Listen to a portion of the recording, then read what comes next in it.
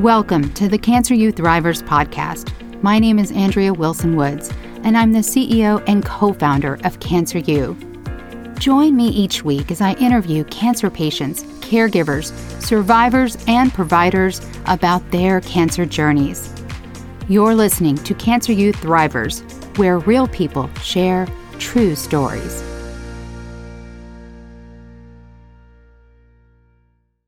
And now, a quick word from one of our sponsors.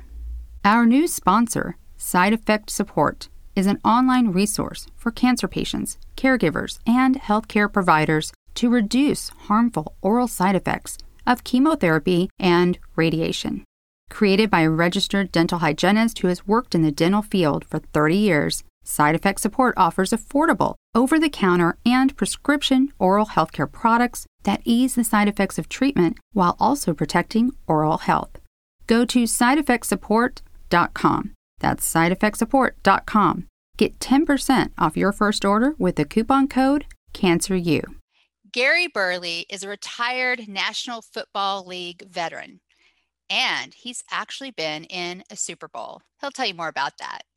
Gary is also a cancer survivor whose mission after recovery has been to pay it forward. Gary, thank you so much for coming on today and sharing your story. Well, thank you for having me. Oh, I'm thrilled. And you said before I hit record that you've been looking forward to it, and I have as well. You have so much going on. So tell us who you are and what you're doing right now. Well, as you mentioned, I'm a 10-year National Football League veteran. And I found in those 10 years, the easiest way to get to a quarterback is a straight line. So let me get straight to why I'm here today and why I appreciate you interviewing me. Please. I get a little emotional when I think about this because I know what everybody's going through that has been diagnosed with cancer. And your first thoughts are, oh my God, not me. Not let me get to the doctors and find out what I need to do and develop a plan. And that's basically what you have to do. Mm-hmm. So I, as an athlete, a former athlete, I've always thought that I could survive anything. Mm-hmm. You know, you get hurt, you get fixed. You get hurt, you get fixed. That's the mentality that I've always had. And one day, I started noticing my knee would swell. It wasn't painful. It was just swelling, and the swelling wouldn't go down. Were you still playing at this time? No. This was 4 years ago. Oh, okay. All right. Wow. Yeah. And my wife said, you need to go to a doctor because this swelling you can't hide it anymore. I can tell. I can look at it and I can tell. So finally, I went to my doctor, and they suggested that I see an oncologist. And when I heard that word, oncologist, from my internal medicine guy, I got a little nervous, to be honest with you. But I said, okay, I'll do it. So they set up an appointment over at UAB, and I went to see my guy, and they did the test, and they found that I had multiple myeloma. It was another form that they called it, but that's the bottom line of what it was. A blood cancer, correct? Yes, yeah. Yes. And they said we need to start treatment immediately. So, you're gathering all this information in your head, but you're not hearing it. You know what I'm saying? You're sitting there and you're fighting cancer in your head. You think you know everything about it, but you don't. And on the other side, you're hearing treatment. So my treatment started. And I went through I guess it's about a year of chemo. And it didn't get any better and it didn't get any worse. So my doctors told me that the next step would be a bone marrow transplant. So I'm going like, oh my God, so, all right. So I'm thinking, all right, you're going to have to find a donor. You're going to have to do this and you have to do that. And then after another blood test, they said, well, you can use your own stem cells. And I'm going like, the blessings are starting. You know, I mean, you don't have to go through the process of finding a donor and searching for a donor and the whole 9 yards. You can use your own stem cells and possibly heal yourself. So I took a while, and the doctors finally said, "Okay, let's do this." And it was not funny. I'm sorry, I didn't mean to laugh, but No, it's I'm okay. I'm reminiscing about that time when I've got the doctors in the room and they're saying, how are you going to feel after you do this bone marrow transplant? Some days you're going to feel perfect. Some days you're going to feel like you're dying. This is what they said to you. This is what they told me. Trying to prepare you, I guess. Yes. Okay. So I'm going like, dying? Wait a minute. We're trying to avoid that, right? Yes. Let's try to avoid that part. But anyway, they were correct. I had my bone marrow transplant. I'm in the hospital, which I was in the hospital for 3 months, I might add. What? Yeah. Well, what had happened was, I contracted this virus called whatever it was. It was a virus, and it had attacked my kidneys. And if it would have got to my heart, I'd have been dead. So the doctors were right about one thing: you're going to feel like you're dying, and they were correct on that. Anyway, after the 3 months I was in, add on another month fighting this infection. Yeah. So I'm in the hospital. I'm taking all these. I mean, I took more antibiotics and medicines that you could ever dream of. And I'm quite sure that anybody else that's been through it knows exactly what I'm saying. Anyway, the doctors were in the room, and they thought I was asleep, but I wasn't. And I hear one of them say, "He's not going to make it. This infection is going to get to his heart, and he's done." So I'm laying there in the bed, and my mom is rubbing my head like she did when I was a little boy. Oh. And she said these words to me. She said, "Peace be still. You're going to be fine." "Peace Be Still" was a James Cleveland song that we listened to every Sunday when I was a little boy. Oh, I just got chills, really. Oh. And my father was in the bathroom reading the newspaper like he always did. And he goes, "That's right." And that's all he said. Well, when I woke up, my wife was at the foot of the bed like she always was, working on Alabama Power, keeping people's lights on and keeping my light on. So I said, "Honey, where's my mom? I smell her perfume."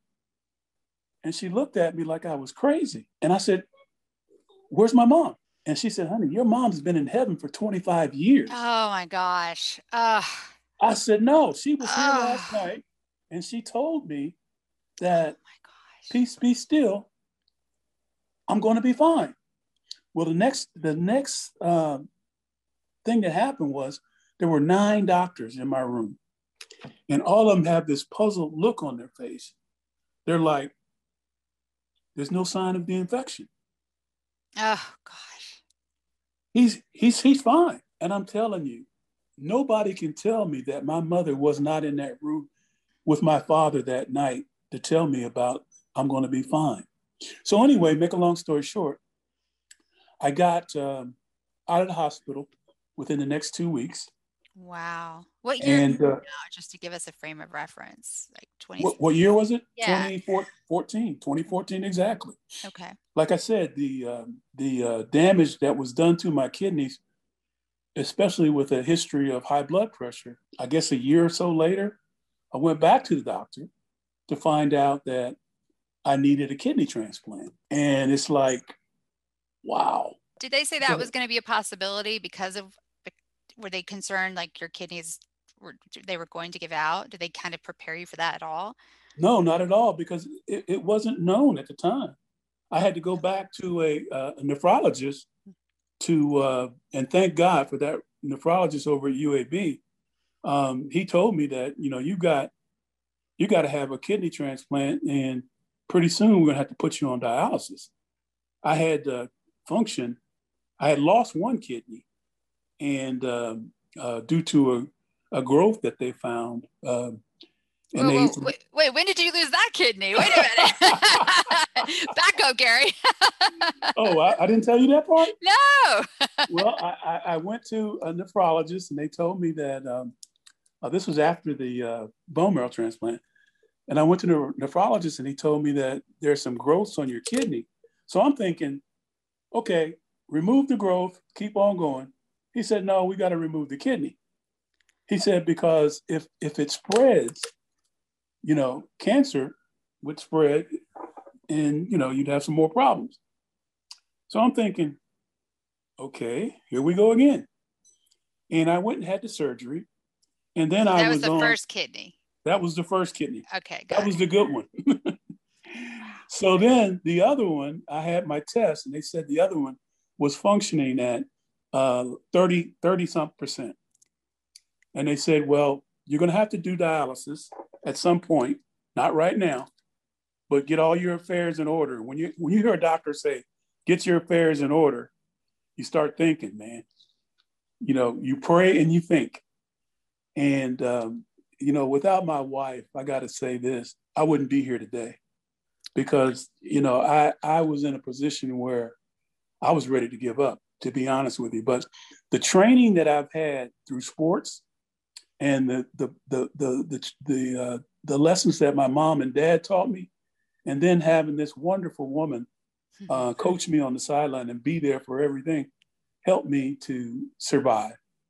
And I'm telling everybody out there that you've got to keep fighting. No matter what they tell you, you keep fighting because God is going to make the initial decision whether you be here or not. So don't you worry about that. You let him handle that and you just do everything you can possibly do to still be here.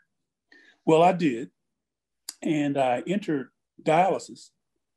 And here's the thing with a cancer survivor, in order to get on the kidney transplant list, you have to wait 2 years before you can apply for a kidney.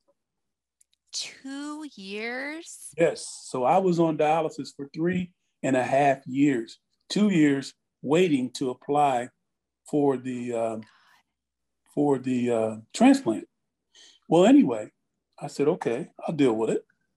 And I met so many wonderful people on dialysis, cancer survivors, kidney patients, the whole 9 yards. We're all sitting there every day thanking God that we're still here alive, not thinking about what we went through, but how can we help other people that are going through this? Mm. And that gave me the idea of supporting cancer research.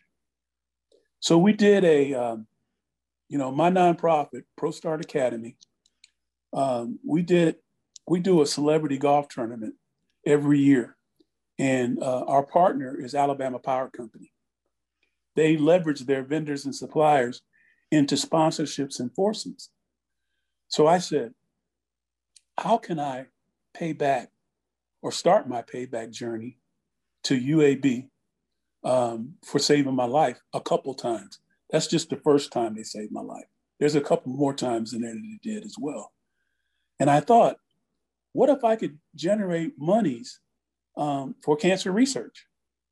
So, my wife said, well, I said, honey, what do you think about me donating proceeds from the celebrity golf tournament to UAB? And she said, fine. And she always agrees with everything I say. But then on the other side, she'll say, but you need to do this, and that, which I definitely appreciate her input because she couldn't have got to where she is today if she didn't do the things she's doing now. So anyway, make a long story short, we had the golf tournament and we raised $25,000 for UAB's cancer research. And I am so proud of that, not only because of the dollar amount, but because I feel like I'm paying it forward. They saved my life and maybe I can save somebody else's by being an advocate for cancer and kidney transplants. Because there's so many people out there that once they get this news, they shut down. And if I hadn't gotten early detection, I wouldn't be sitting here talking to you today. So I want everybody out there that's listening to us now to pass it on to other people on social media or whatever you can do to tell a cancer survivor or a kidney transplant person in need to get out there and market themselves. Get out there and find out all the information that you need about the disease. But then if you're a transplant, if you're in need of a transplant, right, you start a marketing campaign. Yeah. Oh, I agree. So much to unpack, which is a word I don't really like in this context, but it's true. I want you to take us back. So tell everyone, just remember, this is going to an audience that may not know you. They're meeting you for the first time. Tell us a little bit about your athletic career. And you said that, how being an athlete really taught you how to go through this and make that connection for us as well. So first, take us back to you were an athlete. Okay. Yes, I was an athlete. And it all started back in high school. I was an all-star athlete in junior high school, but when I got to high school, I had more interest in girls and cars. I love it. So I took a job with Nationwide Insurance. I was cleaning office buildings. I mean, I was happy. I had a car. I had a girlfriend. That's all I wanted. And my coach, who now are one of my best friends, I met, and he said, "Well, what are you doing?" He says, "You're cleaning office buildings." He says, "Is this what you want to do for the rest of your life?" And I go, "No, I don't know what I want to do." He said, "You're so talented that you might want to consider going to college and, the whole 9 yards of the story." He told me.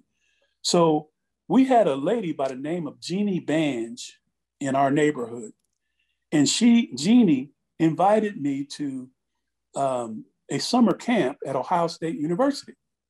Well, at Ohio State, I went to the summer camp and met John Hicks and Jack Tatum, two Ohio State stalwarts, and then went on to the NFL and played. So they had a football camp, and after beating them in a foot race, I was pretty fast back in those days. After beating them in a foot race, they asked me where I was going to college. And I said, Westinghouse. And they looked at me like, Westinghouse? What is Westinghouse? I said, Westinghouse is an appliance manufacturer, because that's where I'm going. If my dad told me that if I didn't go to college, I was going to Westinghouse. And after they stopped laughing, they adopted me. Oh, what they did, they trained me. They came to all my high school basketball games. They introduced me to all their professors. And one of the guys that they introduced me to was a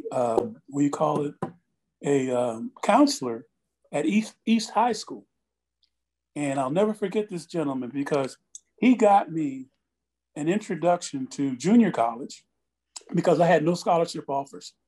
He got me an introduction to junior college in Wharton, Texas. Now you're from Ohio, right? I'm from Ohio. Okay, that's what I thought. Never been on a plane before in my life. No. Oh my goodness. So I get on a plane going to Wharton, Texas. I land in the middle of the night in a town that I've never been in before. And the guys that are coming to pick me up are running late. So here I am at a bus stop waiting for these guys to come pick me up. So make a long story short, I got to Wharton College, and after keep in mind, no college offers to play for them, I ended up being a 4-year All-American that started at Wharton. And the drive and initiative came from sports and my family telling me that I can do anything if I put the effort in to do it. Now, I heard you say, I know when I introduced you football, but I heard you say basketball. So did you play a number of sports? I did. Okay. I played football, I played basketball, and I wrestled as well. Wow. And I just always had that drive and the initiative to succeed. Like I mentioned, I got from a non-recruited athlete to a 4-year All-American to a 3rd-round draft choice in the National Football League. third round? Yes, third round draft choice. Wow. I should have been higher, but I'm satisfied with that because I got an opportunity to meet the great Paul Brown and Mike Brown, who owned the team. And they were two of my mentors. And Tell us which team. Remember, not everybody's going to know those names. So. Oh, I'm sorry. It was Cincinnati Bengals that drafted me. And then I played 9 years with Cincinnati and 1 year with the Atlanta Falcons, and then I retired. One of the things that I remember, the first thing that Coach Brown told me, he says, Gary Burley, the Pittsburgh Flash, that's what he used to call me. He says, we know how good you are, blah, blah, blah. And he says, one thing that you need to do. And I go, yes, coach, what is that?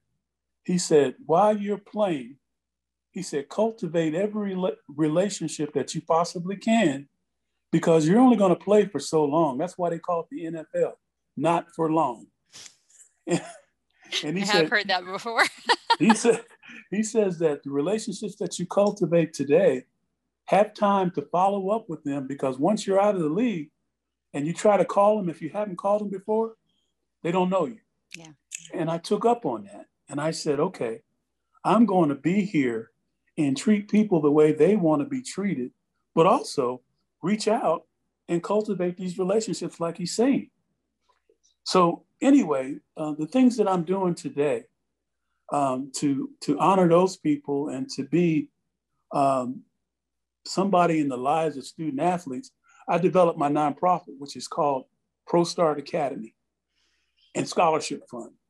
And what we do is we're a group of former NFL players, and we teach kids the basic fundamentals of the sport. But we also add the academics that they're going to need, not only to get in school, but stay there once they get there.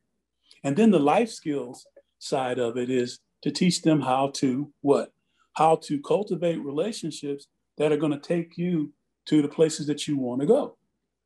And we've been doing that since 2007. When I met my lovely wife.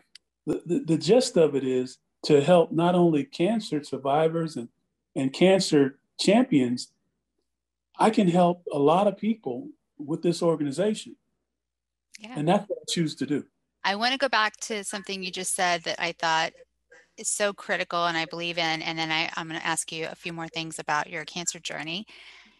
You said, treat people the way they want to be treated. And I love that. I think I've done a blog post on that. I think I've done a video about it because growing up, I was taught to treat people the way, I want to be treated, right? The golden rule, but that doesn't work.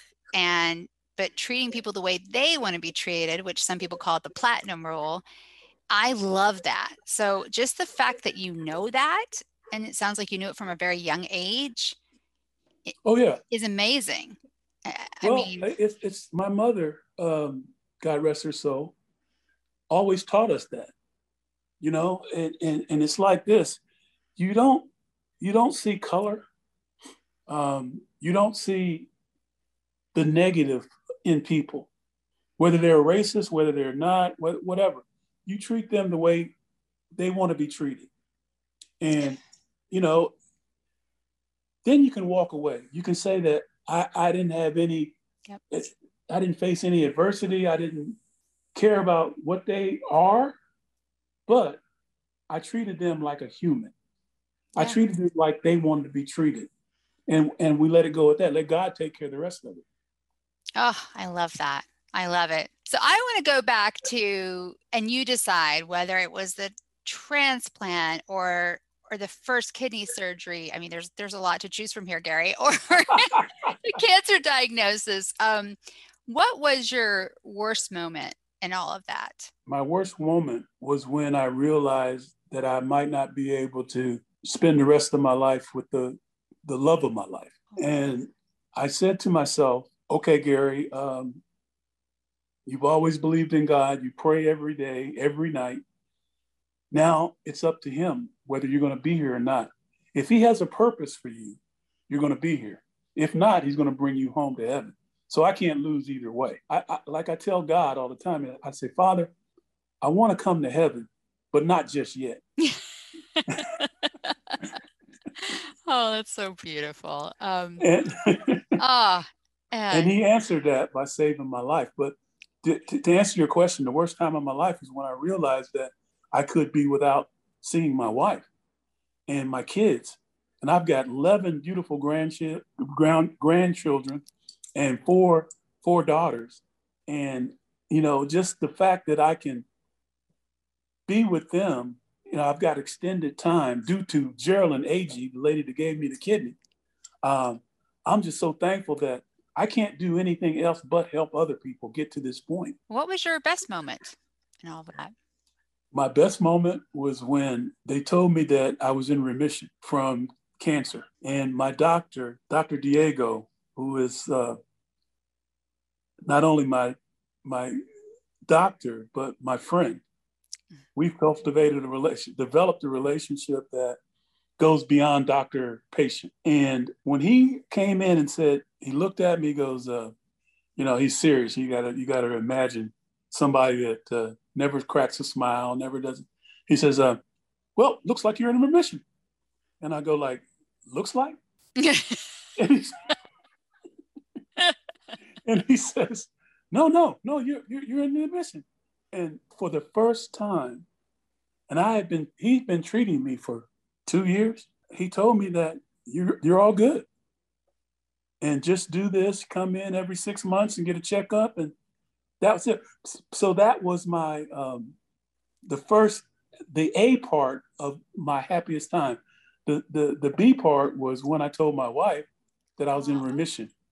And we jumped up and down and we just prayed and we just had a ball. It's just like, okay, this was all a bad dream, the cancer, the kidneys, all this stuff can be survived if you believe and you get early detection. Yeah. That's the key right there. Early detection is really critical. Yeah.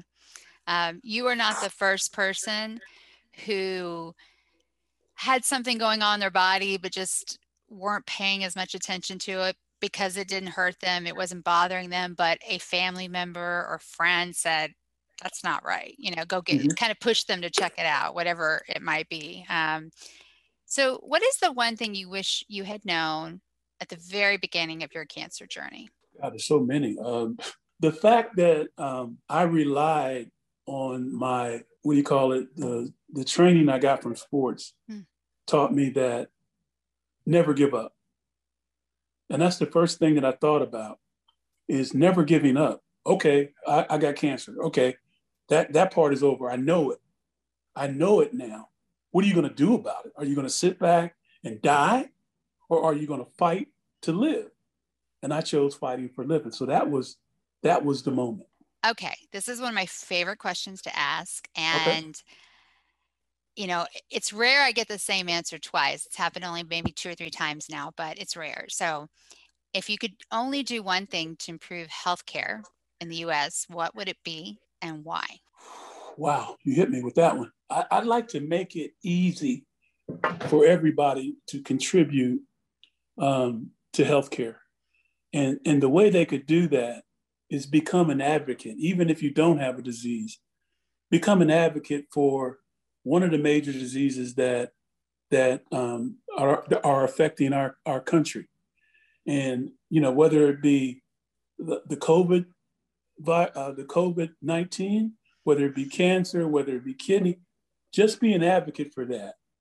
And what that does is it gives hope to the people that are experiencing those health issues. It lets them know that somebody else cares other than their family and friends. And it gives them a roadmap to the success of reaching healing. I guess I can use that word. And it's just imperative that people realize that they can help people without spending money all the time. Still donate to your favorite cause, but reach out to people that are suffering or that are going to suffer, because it's obvious with cancer, sooner or later, the bad time are going to hit. And if you know that going into it, you're prepared. So you have a game plan. That's what we used to say when we played sports. It's a game plan of how to survive. And anybody that is an advocate for that can teach that by just saying, hey, listen, early detection, or once you have been diagnosed, do this, this, and that. And we're on the same page, because I feel like if you look at the AIDS movement, it wasn't until all the advocates came together and the different groups, and they really came together on this common cause of, we are going to get federal funding for research. We are going to make it happen. This is the end game. And when they did that, and they made that their singular goal, it worked. There's a line item in the budget. Nobody ever talks about it. The Ryan White Act. That line item in the federal budget for AIDS research is untouchable, gets automatically increased every year, even though I think most people would, it's fair to say that AIDS is a very manageable disease now. People can live 25 years with an AIDS diagnosis, which is incredible, which is wonderful. But that's not true for cancer. And I feel like if 10% of people who were diagnosed with cancer, or their loved ones, if 10% of those people, those survivors, became advocates in the way that you just said, it would change everything. And if they joined together, right, and became this force, right, became a single team and joined together, it would, it would be amazing. But instead, every year there's a fight to get federal dollars for cancer, and it's a struggle, and it's kind of like cross your fingers and hope. Oh my God. hope NIH doesn't lose money. I mean, and it's really, it really frustrates me. But I mean, even if just 10% came together, it would be phenomenal. It would be a game changer.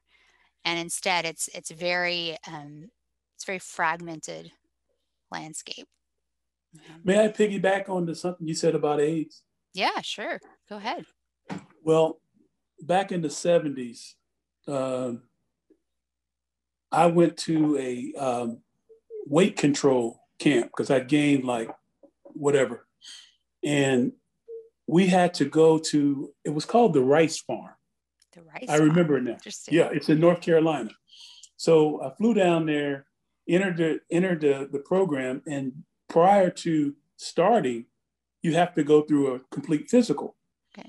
Well, being the guy that I am, I'm sitting here waiting. I'm an hour early, and I start walking through the hospital. Well, I ended up down in the basement, and I see all these people. I mean, it's like 20 or 30 people lined up in wheelchairs, and they look like they're dying. And I'm going like, what the heck? And ahead of me is the morgue. So I knew I'm in the wrong place. So I turn around and I go out, and the lady says, Mr. Burley, where were you? I said, I was down in the basement. All these people were in wheelchairs, and they just looked so sick. He said, oh, those are the AIDS patients. And that's what they did with them back in the 70s. They just stacked them up in there until they could get to them. And I'm saying, I mean, if you've ever experienced death, it was right there in front of me. It's like, who's going to help these people? What's going to be done? But anyway, I when you said AIDS, it just let me know how far we've come since 1978, I believe it was, or 79, somewhere in there. And now, like you say, 25 years, and those people, some of them were lucky if they lived 25 more minutes. Yeah. During that time. So I am so excited about that. And also the cancer research that's being done. And it's like, people just don't realize how serious cancer is until you get it. And then all of a sudden you want to find out about it. Right now, we can help people with cancer and help ourselves by having early detection, getting checked. All it takes is a blood and a urine specimen, and it lets you know what you need to do next. Yeah, I'll throw a stat at you. 39% of Americans will experience cancer in their lifetime. Oh, 10 years ago, that was 1 out of 3. It was only 33%. Now it's 39%. And we consider caregivers part of the equation. So we always add 1 caregiver for every cancer patient. So in our mind, 2 out of 3 Americans will experience cancer, either as a patient or as a caregiver in their lifetime. Those are crazy numbers. no doubt. Yeah. Are you ready for the Thriver rapid fire questions? Sure. All right. Can't wait to hear your answers. Beach, desert, or mountains? Oh, beach, definitely. Ah, yeah. You're my guy. Beach Boys, Beatles, or Rolling Stones? All of the above. But you only want one. I am one of the biggest. When I was a kid, my sister and I used to watch the Beatles. They did a 4-week show on Ed Sullivan. I don't know if you're old enough to remember that. But I know Ed Sullivan, Ed Sullivan had the Beatles on for 4 straight weeks, and the crowds just went crazy. And I became a Beatle fan in 1964. Great story. I love that. What is one word that best describes you? Survivor. Before you die, what is the last song you want to hear? Anything James Taylor. Love it. Last meal you want to eat? Well, I've been into Chinese food lately, so I guess that might be the answer right there. The last person or people you want to see? My wife and my grandbabies. Aww. And the last words you will speak? Thank you, Father. And aside from Cancer U, what is one resource you would recommend for cancer patients and caregivers? UAB. Okay. And tell us again about your nonprofit and the best way for people to get in touch with you. Okay. My nonprofit, again, is ProStart Scholarship Fund and ProStart Academy. And the best way to reach me is either on social media on Facebook or email is prostartacademy@bellsouth.net. Okay. How do people find you on Facebook and? Oh, just Gary Burley. Oh, Gary Burley. Okay. Mm-hmm. Okay. And what was the other one you said? I'm on Instagram and Facebook. Instagram and Facebook. Gary, thank you so much for sharing your story. You had me crying at the beginning and laughing throughout the entire time. So I really, really appreciate it. Well, don't let this be the last time we work together, because I feel that you have so much passion for what you do. There's got to be a reason for it, and we're going to talk about that later. But keep in mind that if there's anything that I can do to support you, don't hesitate to call. Oh, I won't. I have plans already. Like, they're in the works. They're in. Thank you. Thank you for listening to the Cancer U Thrivers podcast. If you like our podcast, give us a 5-star rating and review, and tell your friends about us. Subscribe on Apple Podcast, Amazon Music, Spotify, Stitcher, or wherever you're listening right now. If you want to share your cancer journey with the world and be a guest on our podcast, go to our website, cancer.university. That's cancer.university. And hit the contact button. Or click the contact link in the show notes. You've been listening to the Cancer U Thrivers podcast. Real people, true stories.